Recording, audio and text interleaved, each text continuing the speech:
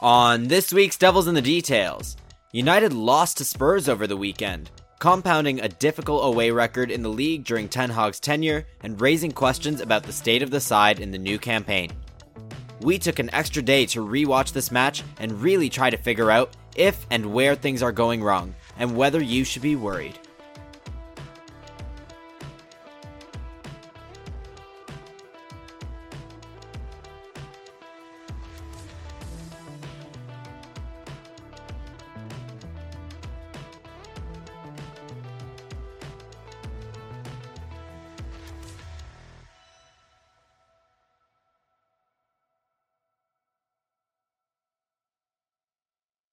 Alright, Case, we've just rewatched the entire Spurs match, and now we are rolling.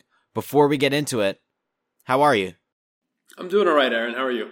Not great after seeing the loss and the reaction to this match on social media, but I really think we have the potential to cut through the noise here and come back with what we've found in this rewatch. I think there's a lot of things United can do better, but I also think there's a lot of things that people have wrongly concluded have gone wrong in this match, and so I'm really excited to get into it now.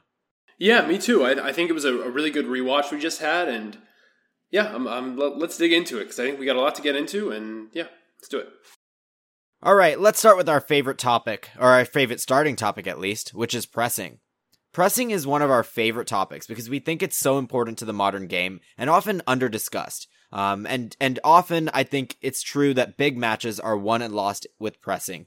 But I think this time that wouldn't really tell the full story, because honestly, I personally highly reject the notion based on what we just watched that United lost this match due to their out-of-possession performance. We've prepared a rant on this with a bunch of statistics, but before I fire through it, do you have any introductory thoughts to add about this? Yeah, I mean, I would get a little more specific, and I know we're going to, but I would say not only did, from a tactical standpoint, pressing not decide this match, I would say not even pressing execution decided this match.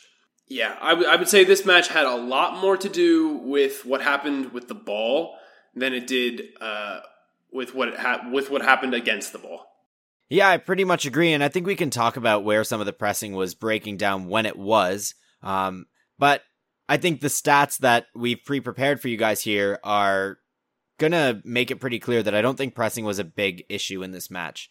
And so let's get straight into that, right? What we did here was, we've seen a lot of threads about pressing, we've seen a lot of content about it in this match, so we went through and marked every single pressing attempt we could find and filed them under one of three categories. Either United won the ball back, particularly in the opposition half. The second category was United didn't win the ball back, but they prevented the opposition from being able to build out. So either the ball went out for an opposition throw-in, or the opposition recycled the ball around the back but didn't get out. And the third one was the opposition broke United's press. And in this match, we found 18 times where United won the ball back from the press, 9 times when they were able to contain the opposition press, and 11 times where United were broken in the press. So that means that 27 out of 38 times United attempted presses that we could find in this match, they did not allow Spurs to break through their press. In particular, from the 11 press breaks, we counted 2 that were actually pure luck from Spurs, where they kind of just cleared the ball under pressure and it landed at Richarlison holding up the ball, or United had a mishap where they won the ball back but they slipped and then Spurs got through. There were 4 breaks due to the fullbacks not jumping, so that's a tactical decision that we've talked about a lot on this podcast. To give a quick overview, essentially United don't tend to involve their fullbacks in the press, and I mean there are many episodes we can refer to here where you can go back and listen to where we've talked about literally this. Any episode. We'll spare it this time. Yeah, we talk about this often. This is something we keep track of. And then there were 5 from individual errors. I think there were 2 from Bruno. There was at least 1 from Rashford, who definitely wasn't at his best out of possession in this match. On top of that, I'd say I don't think any of these 11 press breaks were what led to Spurs' big chances in this match. What led to Spurs' big chances were either bad luck, defensive mistakes from individual players, or United losing the ball high up the pitch with bad giveaways that put Spurs in a position where they didn't have to break United's press to create chances in transition. Now I'm going to allow Case to add anything he might have here about this topic. and we'll go from there. Yeah, so a few things. There were a bunch of really good threads on Twitter after this match about the pressing that happened in this match. I saw a particularly good thread from Rodrigo Cumbraus on Twitter. That is also his at RODRIGOCUMBRAOS. On the tactical adjustment that Ange Postecoglou made in really, I think he says that it happens in the second half, but really he makes the adjustment in around the 40th minute. Tottenham's fullbacks start widening out more often. In the context of United's press, this is a wise choice because, as we know, United's press is predicated on leaving a fullback free on the far side. So if you bring your fullbacks out wide, you create this situation where there's more space, theoretically. Like you said, it really didn't lead to Spurs' major chances, and so I think that's really the caveat I would put here. Spurs' second goal did come from breaking the press this way. However, it didn't lead to a quick transition. They just happened to go really down the wings, sort of around United's block, and then United's block was able to settle, and then it was a mistake while in their block that led to the goal. So, while the press was broken that way for the second goal, I think it's questionable to claim that it is what compromised their defensive structure, which I think is the key thing here. Yeah. I'm gonna add one thing in there, actually.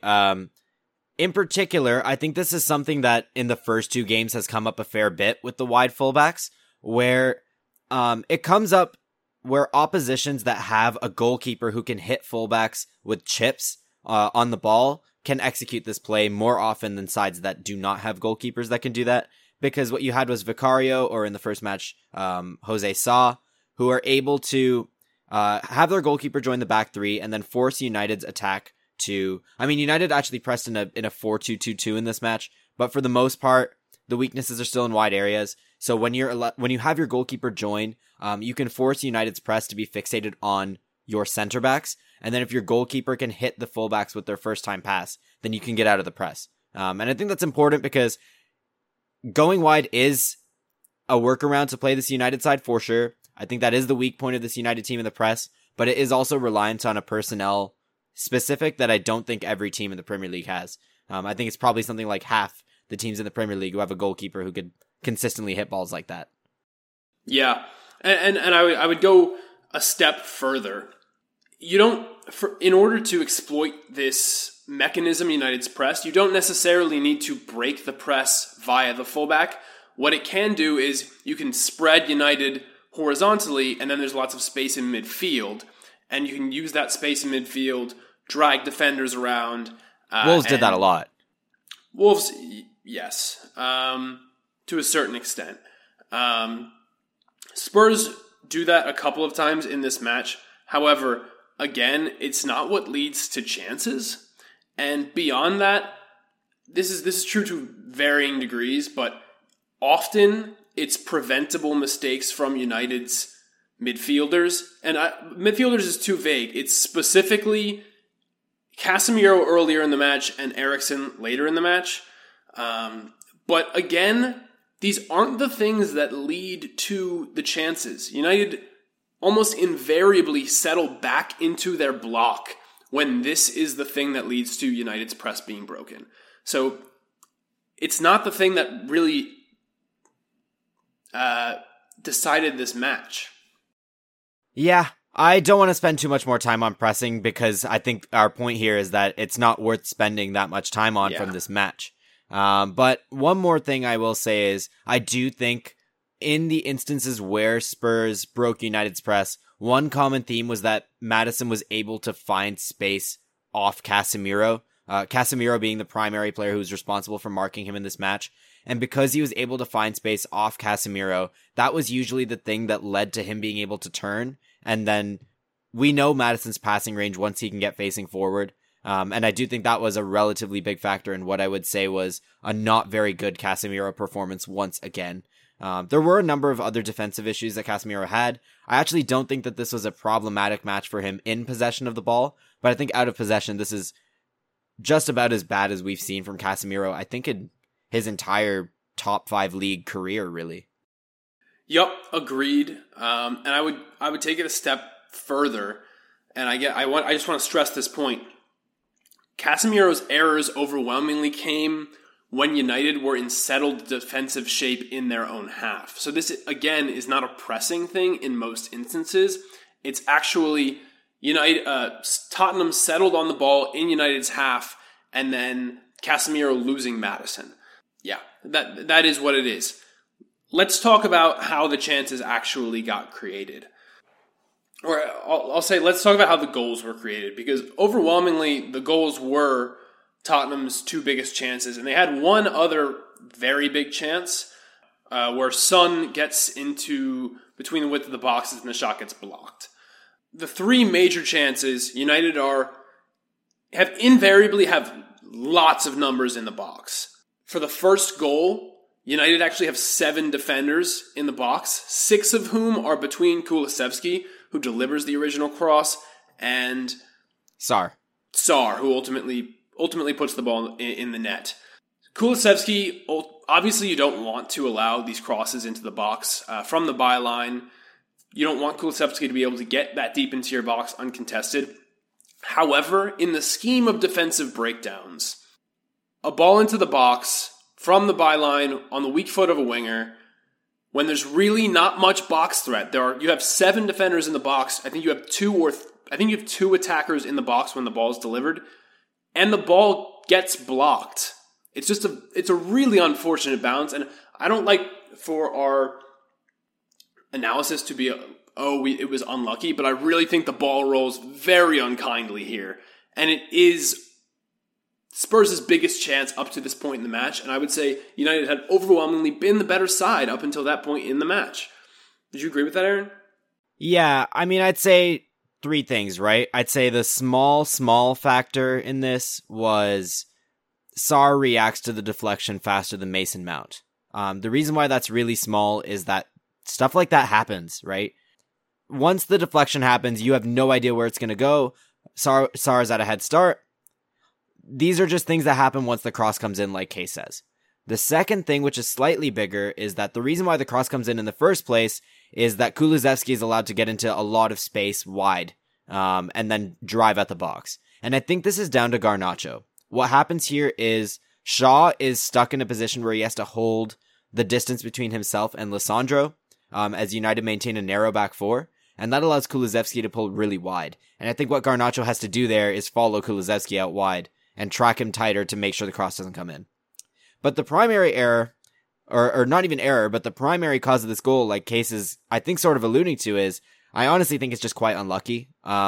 Even if Garnacho makes that mistake, and even if Mount makes that mistake, the odds of that ball deflecting the way it does, and Sarr being able to pounce on it and get that goal are very low. When you play good teams, which Spurs this season look like they're going to be a good team, this stuff happens. You can see chances like this. Sometimes you can see goals like this. Sometimes you lose games from this. That's why teams don't go the whole season without losing games, even the very best teams. But I don't think these are the types of goals that are going to unwind United's season. Or if they are the types of goals that unwind United's season, I think that would be relatively unlucky, to be honest. I don't think this is the type of goal we should be fixating on. I agree. I would take it a step further. I think it would be very unlucky if this were the thing that unraveled United's season. Yeah, I think the moment Kulusevski gets the ball, the odds of a Spurs goal are very, very low, given where United's defenders are, where the ball is, and where Tottenham's other players are. I think when Kulusevski strikes the ball, the odds of goal are even lower, and that's just not how it works out. It happens. And it turns into a big chance. The reason I'm talking about this being a low probability outcome from this attack is you look at the XG figures from this match, you see 2.0 United, 1.8 Spurs. It's easy as a numbers guy to talk about, the most likely outcome in this match is probably a draw, but United conceded enough chances that you would expect, a loss is a totally reasonable outcome. And of course, this was a very imperfect performance. A loss is a totally reasonable outcome. I'm not saying this is a great travesty. However, variance can work itself out in more than just finishing. You can have, two sides can have even expected goals, and one side can score 4 goals and the other side can score 1. And that's one way that variance can influence gameplay. Another way that variance can influence gameplay is you can hit a cross, and that cross can deflect into the path of a player who is otherwise not available for a pass, and they can get a huge quality chance from it. And that will skew not just the scoreline of the game, it could make it 1-0, for example, but it will also skew the XG of the game. And I think if you go back and watch this match, there's some of that going on. I definitely don't think United deserved to go down 1-0 in this match. I think they were overwhelmingly the better side at an hour. And even after the goal, I still don't think United crumbled, which they did against Wolves. Well, they didn't concede against Wolves, but they did crumble in the second half against Wolves. This second half was a lot better than the second half against Wolves, in my opinion. Would you agree with that, Aaron? Yeah, I would agree. Yeah. Okay, we've talked about that chance. I want to add another example to this, by the way. So, another thing is, it also shows up in things like, when United played Wolves last Monday, we argued that Onana made a mistake that should have led to a penalty, which would have been 0.76, or I think it's even being adjusted higher than 0.76 now, for a penalty to Wolves. 0.8, I think, now, because keepers have to stay on the line. Yep. And then in this match, similarly, I'd argue that Garnacho kicked the ball into Romero's arm, blocking a shot, which I don't want to... This is not a podcast where we complain about refereeing decisions, but this is something that would have added 0.76 XG to United's final tally. And so what that means is when you take it... This is the essence of why we say when you take a team's XG over 20 games, 30 games, 50 games, it gives you a good idea of how that team has performed over that time period, holistically, in many cases. However, in a single match, there are so many things that vastly affect these tallies. They're too noisy to evaluate in the simplicity of the numbers as they are. And there are many things that could mean that the XG ends up being very, very different. I've done this slightly out of order, but let's talk about the chances that are left, and then we'll go backwards. Before we talk about Tottenham's second goal, I want to talk about a chance that happened before that, where Tottenham had the ball on the left side of United's box. United are in settled defense. They have their whole defensive structure back. I think 8 players are back and camped in United's box. You have Wan-Bissaka you have Wan-Bissaka, Antony, Casemiro, and I want to say Bruno. And Yves Bissouma backheels the ball through Casemiro's legs, and that is what creates the opportunity for Son to get on the ball, or maybe it's Perisic, and then he passes to Son, and Son winds up between the width of the posts, shot gets blocked. It looks like a really big defensive breakdown. It is a defensive breakdown, there's no doubt about it. However, when you're marking 4 players with 4 players, and one player backheels the ball, it hits one of your players, goes through his legs, and that's how you create the opening for what I think was their third biggest chance in this match, if I'm not mistaken. It's not luck, it's variance. There's variance in that, and if that doesn't happen, this is just a sequence where United's block functions. So again, this is another instance of I'm not that worried about this chance happening all the time. Moving forward to Tottenham's other really big chance, which is their goal. It's a mistake from Eriksen. It's a mistake. It's a mistake from Eriksen. It's not a great out of possession sequence. This is the one, by the way, that comes from Tottenham breaking United's press. However, United's defensive structure resettles. This is not a transition opportunity. And then Tottenham play the ball into the feet, I want to say, of Richarlison. Varane has to come out to follow Richarlison. The ball gets played back to one of Tottenham's midfielders. They spray it out wide to Perisic. Varane can't recover, and Davies makes a run into the vacated space. Davies should be marked by Eriksen here. Eriksen, a very bad out-of-possession midfielder whose legs are gone, does not cover the run. Lisandro gets caught between 2 players. It looks really awkward. It looks like he should be covering Davies here. Aaron had to talk me out of thinking that. Ultimately, I now do not think this goal was Lisandro's fault, but I initially did. We had a whole debate about this.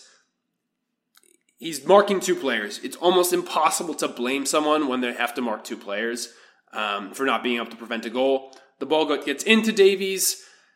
He slightly deflects it. Lisandro can't clear it. It turns into an own goal. I think that's an odd marking, in my opinion. But it turns into an own goal. Again, I think there's some bad variance here. But more than anything, this is just an Eriksen mistake. And I don't think Eriksen should be playing a lot of minutes. I understand that he's not going to never play minutes, so this isn't not a concern. But these are the three big Tottenham chances in this match. They had other openings, but this was not a match where United conceded lots of transitions and Tottenham were driving into space often. That was not what happened. And I think that's sort of what I want to emphasize in terms of the second half, because when you look at the shots totals, half by half, do I have this right, Aaron? Was it 14-5 in favor of United in the first half? 14-6 in favor of United in the first half. In favor of United in the first half, and then 11-8 in favor of Tottenham in the second half. It looks like United capitulated, played significantly worse in the second half. To a certain extent, that's true. Obviously, they conceded twice, conceded most of their expected goals. However, I wouldn't say it was a huge change in their execution of their out-of-possession approach, nor the efficacy of their out-of-possession approach. They still won the ball up the pitch very often. They still didn't concede transition opportunities very often. Most of the issues had to do with player interchanges in the final third, which to me is not something I am deeply concerned about in United's team going forward. Does that cover that, do you think? I think it does. I'm going to use this to kind of insert one more point that doesn't really fall under any of the categories we had set out to talk about today, but I think is something that should be discussed, which is Mason Mount. A lot of people, I think, seem to have the impression on Twitter that Christian Eriksen came on because Mount has been playing a different role to Eriksen so far this season, and Eriksen was coming on to exert positive influence in possession, and add a more stable presence, being deeper and next to Casemiro than Mount. I think that is categorically false, and one of the biggest false assumptions that we've seen so far this season. Mount is playing Eriksen's role. A lot of people are citing things like Mount being higher up between the lines when United have possession with the defenders or with the fullbacks in midfield or with Casemiro. That's something Eriksen did. Many people are citing Mount being high up the pitch in pressing situations. That's something Eriksen did and lost often. United would press man-to-man against double pivot sides, and Eriksen would follow the second double pivot member up the pitch and lose out on duels. Thirdly, Mount is executing this role better than Eriksen in the sample he's played so far. So a lot of people have been talking about how Mount did not get on the ball much in this match. I don't think that's particularly important. I think what's important to notice is that A, when he did get on the ball, his actions in this match were pretty much flawless. B, out of possession, I think he made one mistake other than that one that we described in the goal, one minor mistake in the press, in the entire match that we counted, and he was otherwise not involved at all in mistakes that were made in the press. He otherwise did not make any mistakes out of possession that we spotted, and not only that, he led many successful presses and was actually the member of the press who made the action that either won the ball back or led to winning the ball back. Mason Mount, I would argue, has been United's best outfielder in these two matches. I'm not 100% sure of that. I think there are some other contenders, but this is not something that I'm worried about at all, and I honestly think the discussion is completely fabricated by social media and, frankly, very annoying. Yeah. The only things I would add to that are, yes, he's executing the press at the highest level of any player in United's team. He has been United's best player out of possession. He has also been United's most press-resistant midfielder and has had the highest execution level consistently on the ball of United's midfielders. I would argue probably of any of United's players. I say this having watched United's match against Wolves like 3.5 times, and now having watched this Tottenham match. Beyond that, getting more specific, I totally agree it's the exact same role Eriksen was playing last season. I would add, not only is he more athletic in the press than Eriksen was, he's also covering for Casemiro more than Eriksen was last season. There have been multiple passages of play this season where you see Casemiro either gets drawn out incorrectly or drawn out correctly, and Mount is behind him covering. There are also instances where Casemiro is behind Mount in a pressing phase. Casemiro gets beaten in the pressing phase, and Mount recovers. Mount is further up the field towards Tottenham's goal than Casemiro, and then recovers to be closer to United's goal than Casemiro. This is a player who is tactically executing at the highest level of any of United's players, technically executing at the highest level of any of United's players, and putting in more effort than any other player on the pitch playing for United. I'm very comfortable saying he's been United's best player this season. I don't think it's really up for debate. And it's that's where I would Onana. leave it. It's him or Onana. I agree. That's all I have on that issue. I'm 0% concerned about Mason Mount, the footballer, in a Man United kit. I think he's been very good. Okay, so we have mistakes including, we have defensive breakdowns including ones from Luck.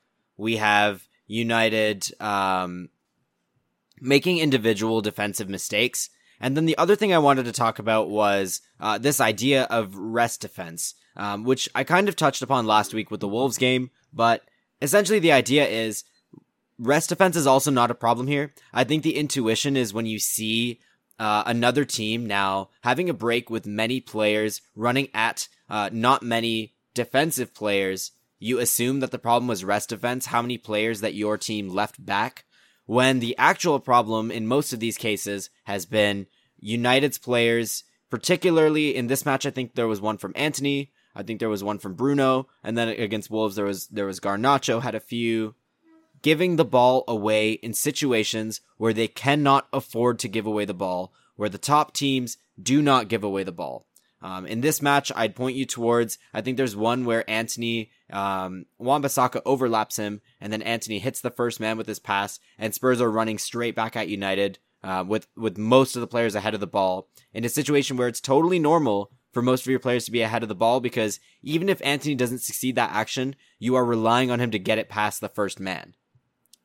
Secondly, there was one where Bruno tries to hit this diagonal from the right side in his own half, and he basically passes it straight to Spurs in a break. And Spurs then break. These are not rest defensive issues. These are in possession execution issues. And those were, I think, the other source of defensive breakdowns in this match. Yeah, I think that's a good point. And I think that nicely transitions us to the other major talking point in terms of things that went poorly in this match. Because obviously, United lost this match. This was not a perfect performance. There were, in fact, quite a few poor performances. The individuals who I would highlight, who had the greatest influence on the outcome of this match being negative, are Antony and Garnacho. I think this was a bad performance from both of these players with the ball. It's the second consecutive bad performance with the ball from both of these players. Garnacho was a little bit better. Antony was a little bit better than they were against Wolves, but I think they're really sapping this attack. They are getting into good positions and not executing. Do I think this will last at the clip that they're going? No. But I do think it warrants some changes in this week's fixture against Nottingham Forest. What do you think, Aaron? Yeah, you know what? This is a big issue. United's forwards have not executed well in these matches. I think Antony and Garnacho are the ones who have clearly been poor. Antony has been good out of possession in both matches. Garnacho was good out of possession in the first match, less so in this match. But yeah, that's a problem. And for the record, I think Bruno was very poor in possession in the first match. He was fine in this Spurs match. And then Rashford has been quite poor in both matches, particularly due to him not being a striker and not being successful in hold-up play scenarios. And his movement has been all right, but not particularly dynamic. But let's focus on Antony and Garnacho because we're not dropping Bruno and Rashford. I do think you need to play Jadon Sancho. He's now had 2 cameos where he was the best attacker in the side. And a point you made was considering playing Anthony Martial. I'm also receptive to that idea. I think you might try and replace one of these two. My hunch is you replace Garnacho with Sancho. And then if that doesn't work, then you look to bring in Martial. Mostly because I know Anthony's been very frustrating. I know he hasn't been good, but I still think he's tactically very important to how the side plays, both in build-up and in the press. And I'm not sure you get that same output replacing Antony and Garnacho with Sancho and Martial. That feels like a big trade-off. But yeah, their decision-making was bad. Like, Garnacho gets tunnel vision. He still hasn't figured out how to make good decisions in possession. Over-eager to take shots. Over-eager to dribble at players when he's not well equipped to based on the situation. I think this is an issue that he will get better at. I think how good he gets at it will probably govern how good he is as a player, because I think he can be a productive dribbler, passer, and shooter, but he needs to learn how to read the opposition defense and make appropriate decisions. As for Antony, the decision-making was somewhat bad, but I think most of Antony's issues were execution problems. He's failing simple passes. He's losing the ball in possession sequences. There are times when I think he doesn't do anything wrong, but better players would just pull off the actions that he's attempting because they're faster in the dribble, or they, I don't think it's as big an issue, but use their right foot, or just things like that we know about Antony's game already. Yeah, I think a few things. I think I'm not that worried about his weight of pass and things like that. I think he is perfectly good enough in that. I am worried about his ceiling in terms of his ability to impact matches. I think he's very limiting to this team. I think he needs to be replaced. Not this season. I don't think it's a priority. I think United will be perfectly good enough. He will play major minutes, and I don't think it will, over the course of the 50 matches plus United will play this season, I don't think it will be truly limiting. But I don't think United can win a title with Antony consistently starting matches. I think that's where I'm at with just how low the lows can be are unacceptable. But he's going to score some goals this season. He'll have better matches than these by a long shot. But I definitely, if you're going to be fed up with anyone, I can understand being fed up with Antony.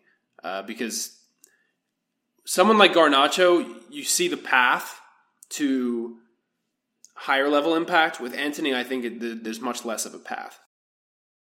Yeah, I think this was one of two things where I would say Ten Hag is definitely the one who made the mistake in this match. I think after you saw what you saw against Wolves, you do not roll out the same lineup. Yeah. And I think the same applies to Aaron Wan-Bissaka. Yeah, that's the other big thing. There have been a lot of arguments about Aaron Wan-Bissaka, and so what we did was we studied every build-up United tried in this match and how Spurs were pressing United, and what we found was that, Case, I'll let you get into this one because I took the pressing one, but essentially it seemed like Spurs were funneling the ball into Wan-Bissaka and build-up. Yeah, so the way Spurs were pressing United from goal kicks was United take their goal kicks from Lisandro Martinez back to Andre Onana. Richarlison would curve his pressing run to prevent the return ball to Lisandro Martinez, and Rafael Varane overwhelmingly would sort of drop into a central space where he wasn't an available passer, and Tottenham would deliberately leave Aaron Wan-Bissaka unmarked and force the ball to him, and then force him to make a play with the ball, and he consistently failed to do so. Beyond the fact that his execution levels were poor, I want to emphasize the fact that this was very clearly a deliberate tactical decision by Tottenham to force Wan-Bissaka to beat them with the ball. This is not the first time we've seen a team do this. Unai Emery's, goes back to Solskjaer's days. Yep, Villarreal in the Europa League final did this in another phase of the match. They basically dared Wan-Bissaka to beat them in the final third, but it's the same principle. You cannot keep on... Last week, I think I said to you, Aaron, that I didn't think that was a match you could blame on Aaron Wan-Bissaka. This was a match where you can very clearly say Wan-Bissaka was very, very, very poor. I would say at a minimum, there were half a dozen instances where he was directly responsible for giving up the ball in deep build-up, and a better player could have made a better play with the ball. United, in the few instances where they forced the ball to the left side, were able to build up better. There was one instance where Lisandro Martinez made a pretty serious gaffe that Mason Mount had to sort of cover up for. But other than that, building down the left was far more successful, and it was directly as a result of having better players than Wan-Bissaka playing out. And as soon as Dalot came into the match, which I really do think Dalot's substitution, like you said this while we were watching, Aaron, was a direct tactical response to what was happening with Wan-Bissaka. As soon as Dalot came on, this was no longer an issue. You can say, well, Tottenham were up, so their pressing may have changed slightly. I think there's some truth in that, but I also think Dalot, when put in positions to make plays in these situations, did. I think it's a huge strength of his, whereas it's a huge weakness of Wan-Bissaka. And you got to be able to play out of the back. If you want to be a good transitional team, you have to be able to create transitions from your own half. And Wan-Bissaka is... This was, in the scheme of Wan-Bissaka matches, this was a very bad one, specifically because he was getting targeted tactically by an opposition manager. Yep. I mean, I'll do the same thing I did with the goals and breaking down the magnitude of the mistakes he was making. I think Wan-Bissaka made, I would say, a double-digit amount of errors in possession in this match. Yeah. There were at least 7 or 8 in the first half. Some of the issues he was having. Number one, probably the least concerning, the throw-ins. I think he had multiple bad throw-ins that were leading to either they did a 1-2 from the throw and then he couldn't execute the pass after the ball was returned to him, or he threw the ball badly and made a bad decision, which led to the ball being lost.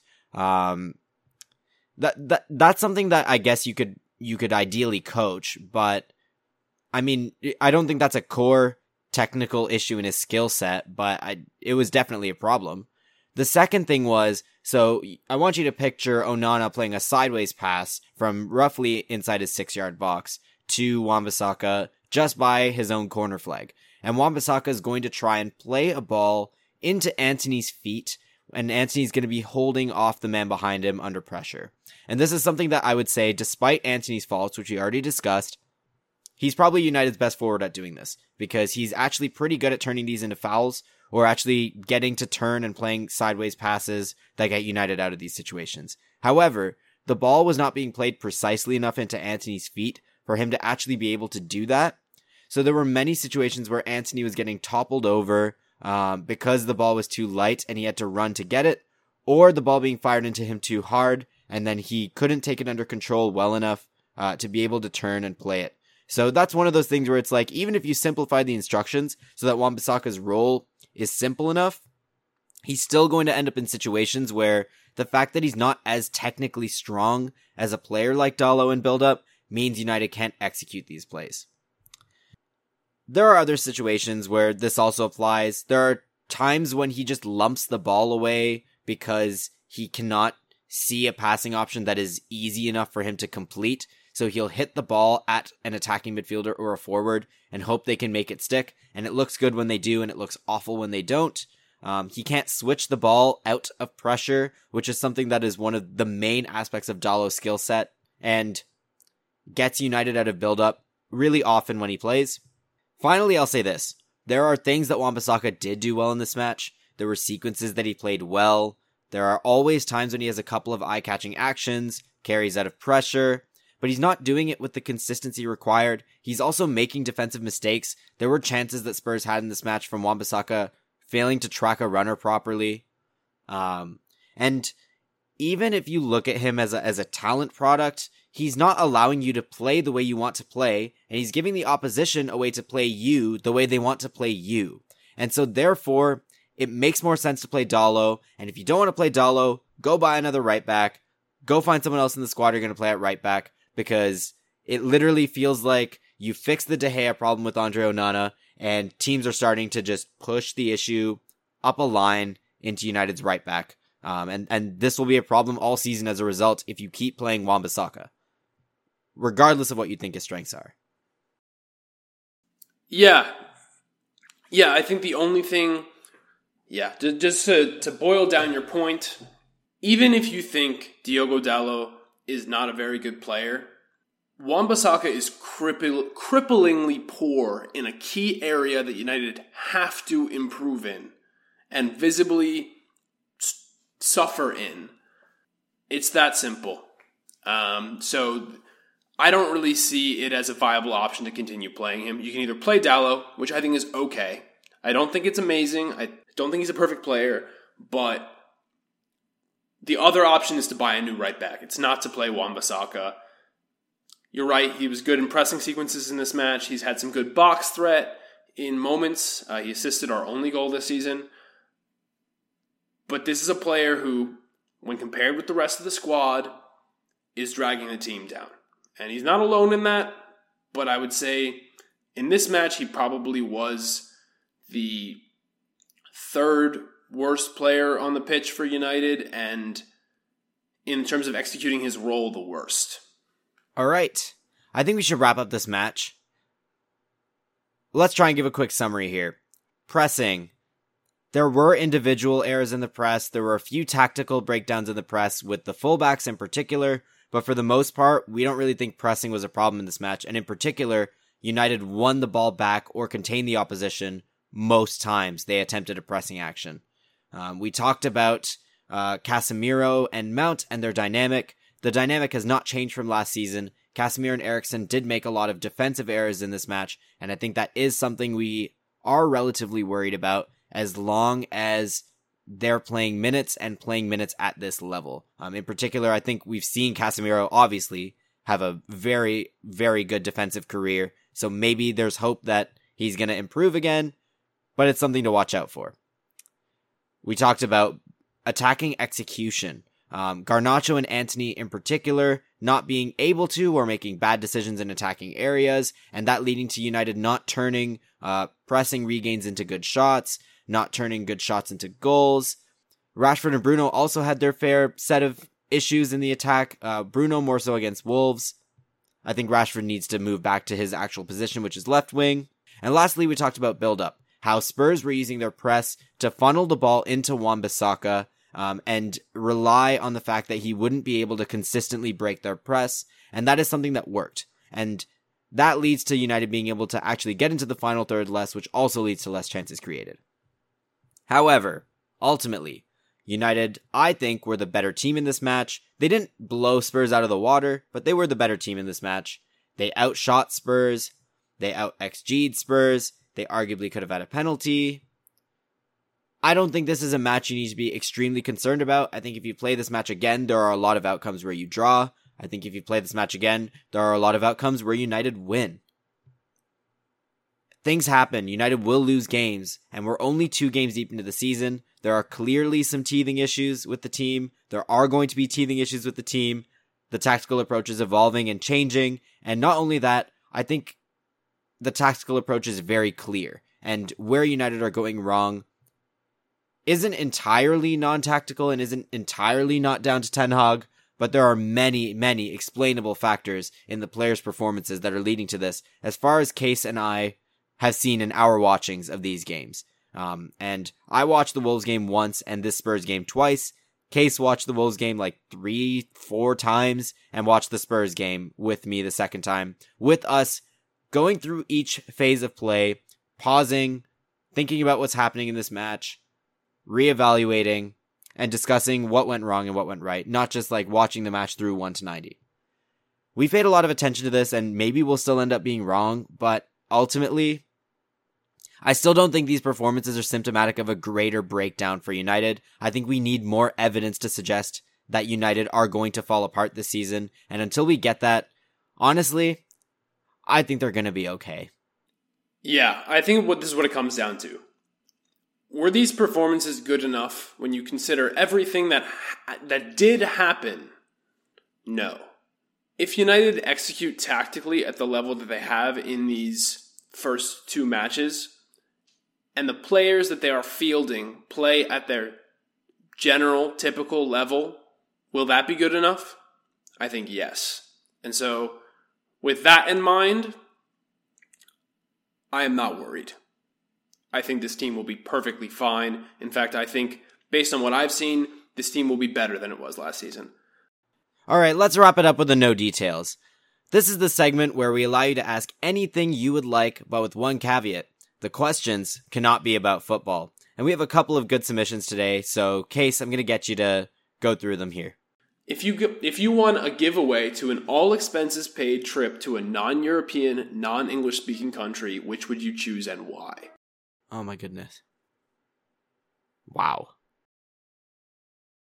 You know, I'm going to choose Kenya. So for those who don't know, my parents actually grew up in Kenya, and immigrated to Canada in the 90s, and I've never gotten to go back, and they haven't gone back since they immigrated to Canada, actually, but they always tell me stories of where they grow up, a place I'd love to see. They say it's unrecognizable now to what it was then, and I believe them, but B, they describe the safaris, in particular Masai Mara, and that's a place that, based on their descriptions, I've always grown up wanting to see and experience. It's, I think, something completely different to anything I've seen in my life. And so if I had the choice, given no European countries, no English-speaking countries, I think that's what I'd choose. Okay. I have a couple of answers to this question. First of all, if there wasn't even the qualifier European, I think my answers would not be European. However, I have an answer that is just where I would like to go, and I have another answer that is me gaming this. So I'll give the gaming answer first. I'll preface this with, this is a privileged answer because I have the benefit of a very strong currency, in that when I travel places, I get to spend with, the euro or the dollar, and that's, I'm lucky in that way. But given that, if somebody else is paying for me, I'll probably go to Japan because I've always wanted to go to Japan, and Japan is expensive. That would be amazing. Yeah. That would be amazing. Yeah. Japan would be amazing. I'd love to go to Japan, and Japan is expensive for anyone, no matter what currency you're spending in. So yeah, if someone else is spending, I'm going on a full wine and dine every single day in Japan. Yeah, exactly. I'm going to eat so much expensive food. But no, I was going to say, I think Tokyo is number 1 in the world for Michelin star restaurants. It is. It's them or Paris. Yep, it's Tokyo, and then I think Paris is like a distant second, and then London maybe, I think. Interesting. Speaking of food places, I have always wanted to go to Mexico City. Mexico in general is just like a place I would love to visit. So I was actually thinking of Mexico City as well. Yeah, I think Mexico City is probably top of my list. Other ones that I would love to go to off the top of my head: Morocco, Turkey, Indonesia, Argentina, Chile. I could keep. I'm just naming countries at this point, but those are places I would love to visit. And if I had the resources and the time, I certainly would if someone else is paying for it. Yeah, these are all great picks. I mean, I'd also throw in India. I know you went recently, so that's probably why it's not on your list, but I last went when I was 4 years old. So again, for more family history, before my family was in Kenya, they were in Goa. And so I'd love to go back to Goa at some point and also go explore other parts of India, which, I mean, some of the things to see, cities in the world, and one of my favorite food cuisines as well. I mean, I've grown up with it, so. Yeah. I mean, you're right. The reason I didn't say India is because I was in India earlier this year. However, the thing about India is you can go to India a million times and still not really know the place or have tried all of the food, or like it's not one culture. It's not one food culture. There's so much to see and do. It's like its own continent. It literally is its own continent. So I would love to go back to India. There's still so many places I haven't seen. Beyond that, now I just want to keep on naming, but Tanzania, I'd love to see. Kenya, I'd love to see. Nigeria, I have a very close friend from Nigeria. Senegal. Yeah, I can keep on going. Dude, there's so many places I would love to see. Yeah, travel is high up my list once I finish university. My university program is ongoing for 5 years nonstop, so I have not had the chance to travel overseas in a very long time. But all of these places that you've listed, plus a bunch of places in Europe, are all high on the list once I get out of having to be here. Okay, we'll move on to one more no details question, and this is from our friend James Rolanti. Oh, by the way, our original question that I asked is from JM. That's a nice question. Yeah, I like that question a lot. Thanks, JM. This is from James Rolanti. What other sports do you guys like other than football? I know you'll probably go for baseball. This question was directed at me specifically. I am a very big baseball fan. I know you'll probably go for baseball, but I'm also interested in what Aaron would say. Yeah, Case is definitely the sports guy, is what I'll say. I actually really only am invested in football.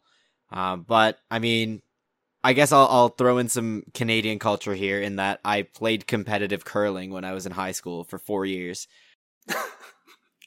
It's a goofy every sport, no details that comes up, we get like something I can make fun. Like I knew this actually before, but something I can make fun of you for. Listen, curling is a ton of fun. It takes like a year to get passably good at it for it to be fun. And so the first year was not that fun, but I'm glad I stuck with it because it ended up being one of my favorite parts of actually being in high school. And now I haven't played in many, many years and I really miss it. Another thing is, I mean, I'm not as into it anymore, but growing up, I did used to watch a fair bit of tennis. I guess I just don't have as much time anymore, but yeah, I've always really liked tennis. And I think if I went back into trying to watch another sport, it would either be tennis or NHL. NHL mostly because of its A, relevance in Canada, and B, I just think the speed and the coordination with which professional hockey teams play is staggering. Like if you've never tried skating, actually just skating is hard enough to be a professional sport and is an Olympic sport. And to add the playing hockey and the tactical elements of hockey, which a lot of which mimic what we see in football, as well as the increased speed and coordination with which those tactical elements have to exist. Like, I think in football, there's still an element of teams can exist without strong, heavy coaching in every single phase. In hockey, I'd imagine that has to be near impossible because teams have to execute things like offside lines and icing traps, and face-offs with a level of execution that if you're not good at them, you can't win at hockey. You can't even attack it at NHL level. Yeah. So, yeah, that's the sport I think I'd choose, if not tennis or going back to playing curling like I did in high school. Insanely Canadian answers. Like, you could not have given more Canadian answers if you had tried. Incredible content. I'll give a short answer. Every no details, you sound like the most like cultured, like world exploring person, and I just sound like a.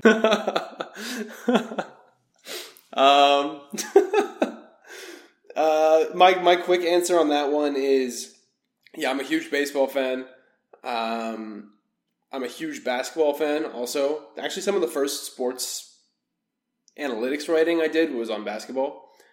What else? I watch some F1. I watch some tennis. I'm probably forgetting something. There was a time when I watched American football as well, though really not anymore. I guess that covers it in terms of the sports. And then we had one more that I really liked. And we're going to do that very quickly because Aaron has to edit this. I want him to be able to go to bed. For context, it is 10:40 p.m. Eastern Standard Time, and this episode should drop at 6 a.m. Eastern Standard Time Tuesday morning. So Aaron has a long night ahead of him. Rip. We're praying for you, Aaron. The 10th long night in the last 9 days. Okay, last question.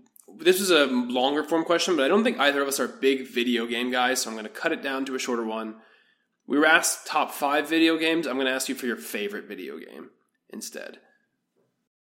Okay, yeah, I played a fair bit of like Mario games as a kid, but I wouldn't really call myself a gamer, so my answer is going to be Mario Kart Wii. I love Mario Kart Wii. It's probably the game I've logged the most hours on in my life. I played through Mario Kart DS.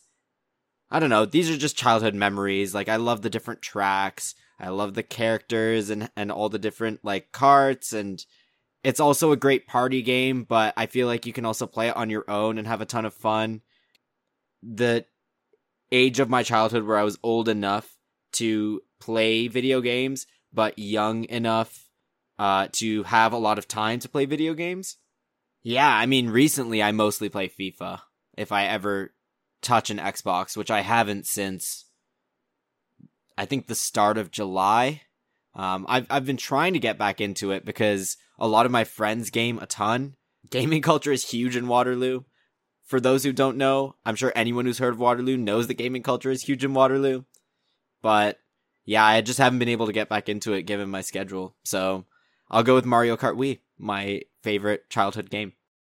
I like that answer. Okay, if I'm going to go all-time favorite game, with the caveat being FIFA is definitely the game I've spent the most hours of my life playing. My college roommates and I played it obsessively, more as like a rivalry thing amongst us than actually it being about the game. But those were memories I cherish. In terms of games I played on my own, Assassin's Creed Brotherhood, when I was a young... Yeah, see, that's like a legit game. A young, bright-eyed boy. I loved that game. I love that game. I think I completed 100% of that game, which is pretty rare for me.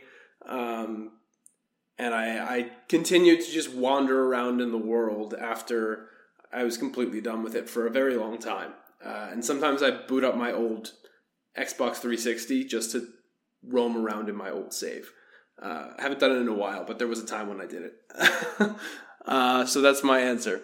My favorite Assassin's Creed story is my cousin Conrad, who might actually be listening to this. He's a big United fan. He loves Assassin's Creed, and years ago we were traveling in Italy together, and I don't know which version of Assassin's Creed it is, which takes place in like the Italy of hundreds and hundreds of years ago. There are two of them, but he brought he brought one of the maps from the Assassin's Creed like handbook that you get on the inside of the cover of the disc, and he pulled out the map, and we were like walking around Rome and the Vatican, and he was like, "Oh, see, you can see this road from Assassin's Creed 500 years ago," and he's like trying to navigate us through the streets of Rome and the Vatican using Assassin's Creed, which, I mean, I feel like that's a testament to how well the games are made, honestly. The early games were definitely incredible. The original Assassin's Creed in Istanbul is also fantastic.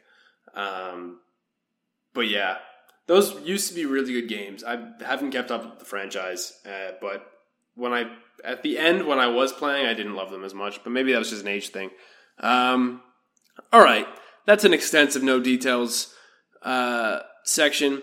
Last week, I think I left you off with saying, don't worry, everything's going to be fine. And then we obviously lost. But I'm not going to lie, I'm even more convicted in that belief than I was last week. I think everything This was a better performance than that game. I agree. I think everything will be fine. And hopefully the vibes will improve. Yeah. Yeah, I mean, I think given the social media reaction this week, this episode was a little bit of angry rant, Case and Aaron, which is also partially why we threw in 3 no details questions, because we didn't want it to be a completely miserable, like, we think you're all wrong kind of thing, and, you know, we might end up being wrong too, of course, but ultimately, yeah, I think even if this is a sign of for a future catastrophe, I think I'm going to need to see a lot more signs before I conclude that this is a real problem.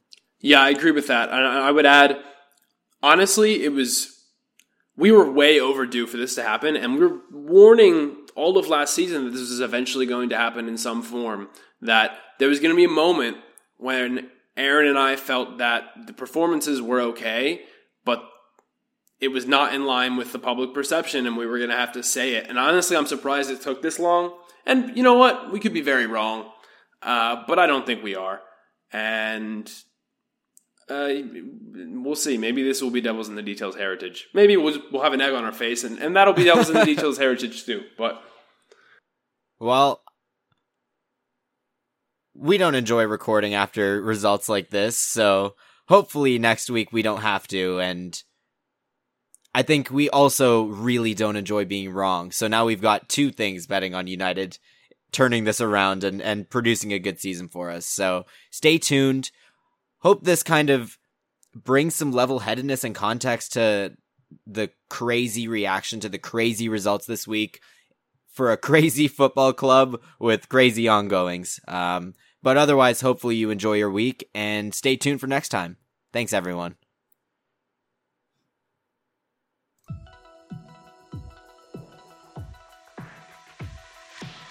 Hope you enjoyed this week's Devils in the Details. You can follow us at Devils ITD Pod on Twitter or on a variety of streaming platforms. Our awesome theme music was made by Jacob Connor, who you can find at Jacob J. Connor on Twitter. Have a great week, and we'll see you next time.